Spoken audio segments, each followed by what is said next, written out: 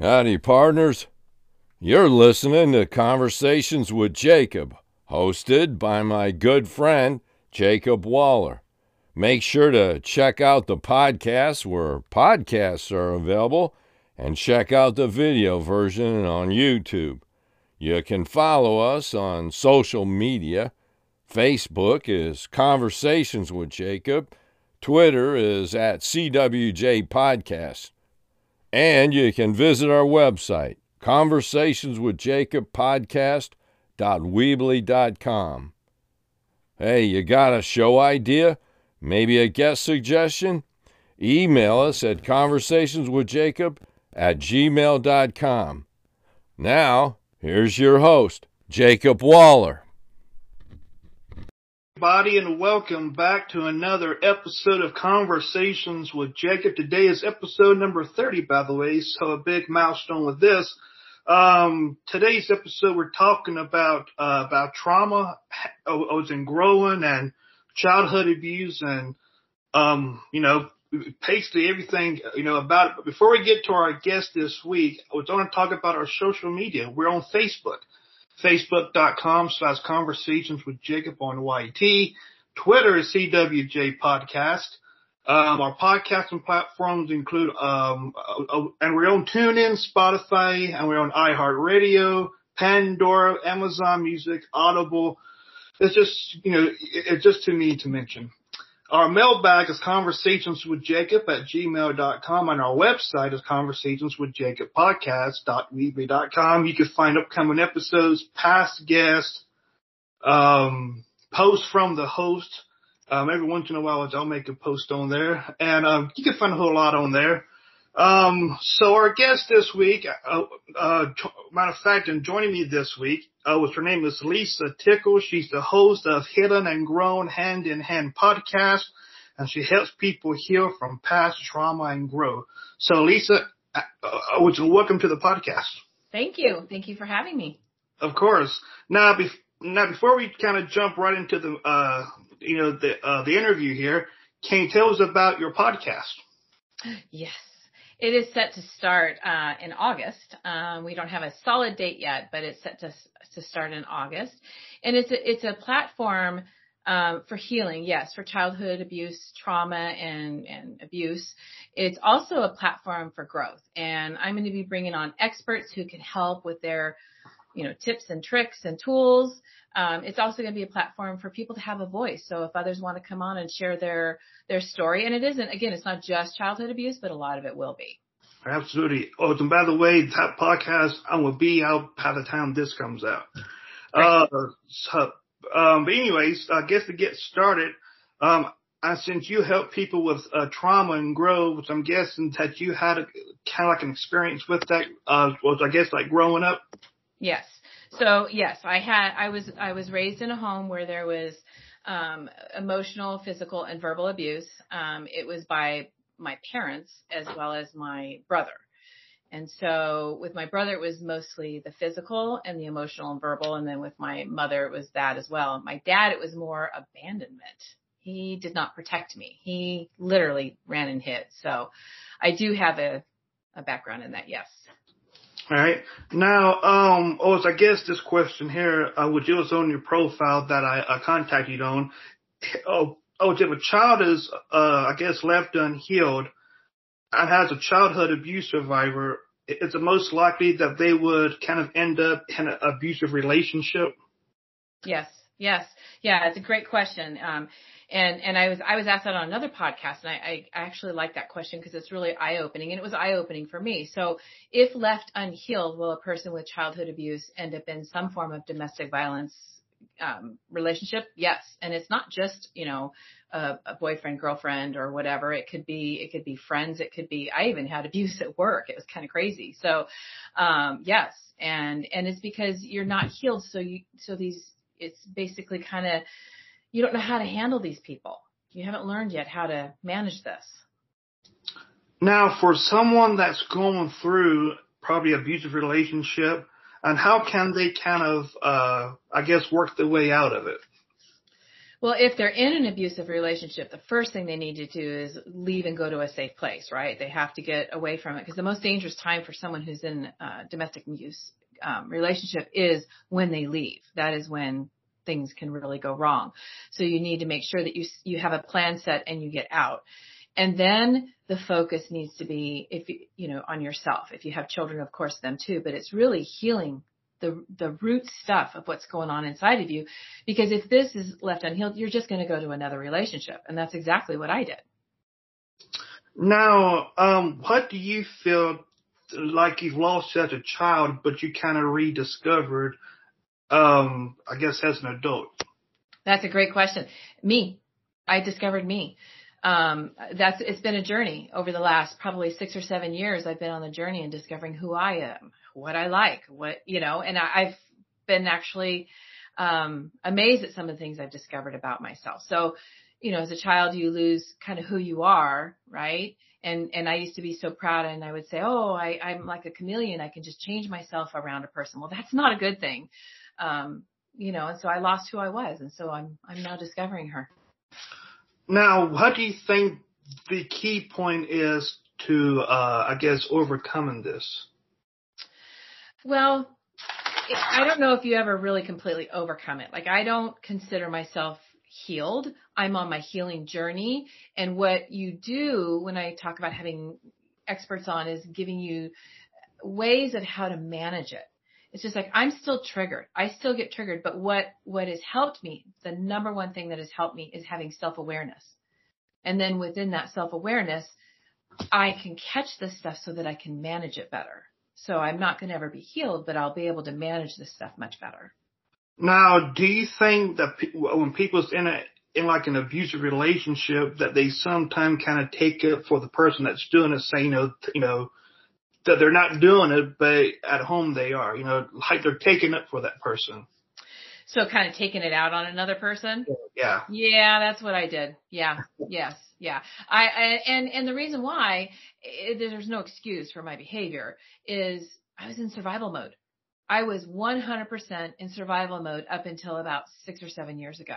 And you do things in your survival mode that you wouldn't do outside of your survival mode. And I've had to learn I'm still working on this, but forgiving myself for my behavior when I was in my survival mode.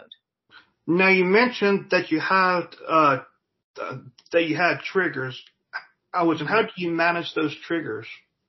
So first I have to be aware. And so a great example is I had one, this really stood out to me a couple months ago when I was out of town. And the thing that came to me is I realized that my mind started spinning and the things that were going on in my head made no sense whatsoever. And the decisions I was making as a result of what was going on in my head were detrimental to me. They were harmful to me. And so when I slowed down and I realized that, I was literally in the car with my husband, and I turned to him and I said, I am clearly being triggered, because what's going on in my head makes no sense. It's not logical. And what's coming out of my mouth is not logical. And so I am just saying what it is. I'm being triggered, and I'm not going to do the crazy thing that this mind is trying to tell me. I'm going to do something that's going to be beneficial to me. And so I stopped it in that moment. But without self-awareness, I would have just, as I had done for years, just taken that frustration out. Because it's frustrating when you've got that stuff going on in your head and you can't articulate it. Now, how did you ever kind of, maybe, didn't really want to be like in a relationship, or did you kind of, kind of have your doubts about it, saying, well, I don't want this, turn into a abusive relationship? Did you have your struggles with relationships? Well, my relationships was, because I didn't feel loved as a child, and there's a whole story, of course, stories behind that, but I did not feel loved. I sought out for love, and I was desperate. I was desperate to be loved, and I ended up being in relationships that I shouldn't have. They were unhealthy as well, and we came together and we had an unhealthy relationship. Now, and have you ever been able to forgive your abusers? Yes. I'm still working on my mother a little bit. Totally have forgiven my brother. I don't have a relationship with him because he's still in that place. But I did. And I lost my mom when I was 16, but I've discovered a lot about her over the last year that really helped me understand a lot about her, which helped me work through a lot of the forgiveness for her and giving her grace. So, yeah. Now, also, have you been able to forgive yourself? Yeah. For the most part, I have. I still get critical when I think about some of the things that I've done. But then I just remember, I was in survival mode, and where I could make amends with people, I of course have done that as well. What is the first step to begin like healing from abuse and all of that? So the first thing is really the self-awareness, because that's going to guide you. That's going to get you out of trouble. That's going to keep you out of trouble. And just being really aware of yourself. And then, there's different therapies out there, but I highly recommend therapy. I'm going through EMDR. It's an acronym and I don't remember what the exact full title is. But it's basically eye stimulation or tapping and working through past memories. And, so yeah, I definitely recommend don't doing this on your own. Now, and what are the signs of an abusive relationship? Well, if you can't be yourself, if you can't have a voice, if you feel, for me, I always felt like I was walking on eggshells. I was always afraid, and I would always assess the situation and I would always assess the people. If you're doing that, there's something going on that, and you shouldn't, any kind of yelling or hitting. I mean, you shouldn't be getting hit at all. Now, is it wrong for the person that's getting abused to say something? Could that like trigger the abuser to do something? Since they kind of come out and say something, does that kind of trigger the person doing the abusing? It can, because, depending on the situation, I mean, most of the time abusers have been abused themselves, right? They're just carrying it on. And so normally when people snap, they're being triggered and we just all react differently, right? But the extreme is hurting or killing someone. So yes, and that's, I go back to getting yourself into a safe place. But yes, you can trigger them. It's not your fault. Do you think the reason that these people abuse their spouse or maybe friends at this point is because that they get abused at home or they had a childhood that they got abused in? Yes. Yeah. That's very common. Very, very common. And if it's, if they're in a domestic violence and it's a physical abuse, it doesn't mean it was just physical when they were a child. If they were abused as a child, that's how they learned to cope and manage. And they didn't learn how to do it differently. Absolutely. Now, and what is your definition of a narcissist? Ooh, I was married to one. I was actually married to a couple of them. And when I was it was my second marriage. He was full on a narcissist, and I didn't realize there was a name for it. But any of the stuff like the gaslighting, he would accuse me of stuff that was so bizarre. And I would just look at him and I would think, what are you talking about? They will pull you away from your family, your friends. They want to isolate you because they want to control you. Wow. Yeah, it's scary. So, since you was married to one, and how did you kind of get away from that? Well, unfortunately, he passed away. So that kind of took care of that. But I will tell you, we weren't married very long, and it was me again searching for love, and that's why I married him so quick. But I saw the behavior and it was so bizarre that I was realizing I need to get out. Because he was not willing to get help. He wasn't willing to do anything different. And so I was beginning to make my plans to leave, which I was going to start saving money. And I literally was going to leave with nothing but the clothes that I had. That was it. That's how desperate I wanted to get away from that. Now, and now the next topic I like to talk about is boundaries. Yes.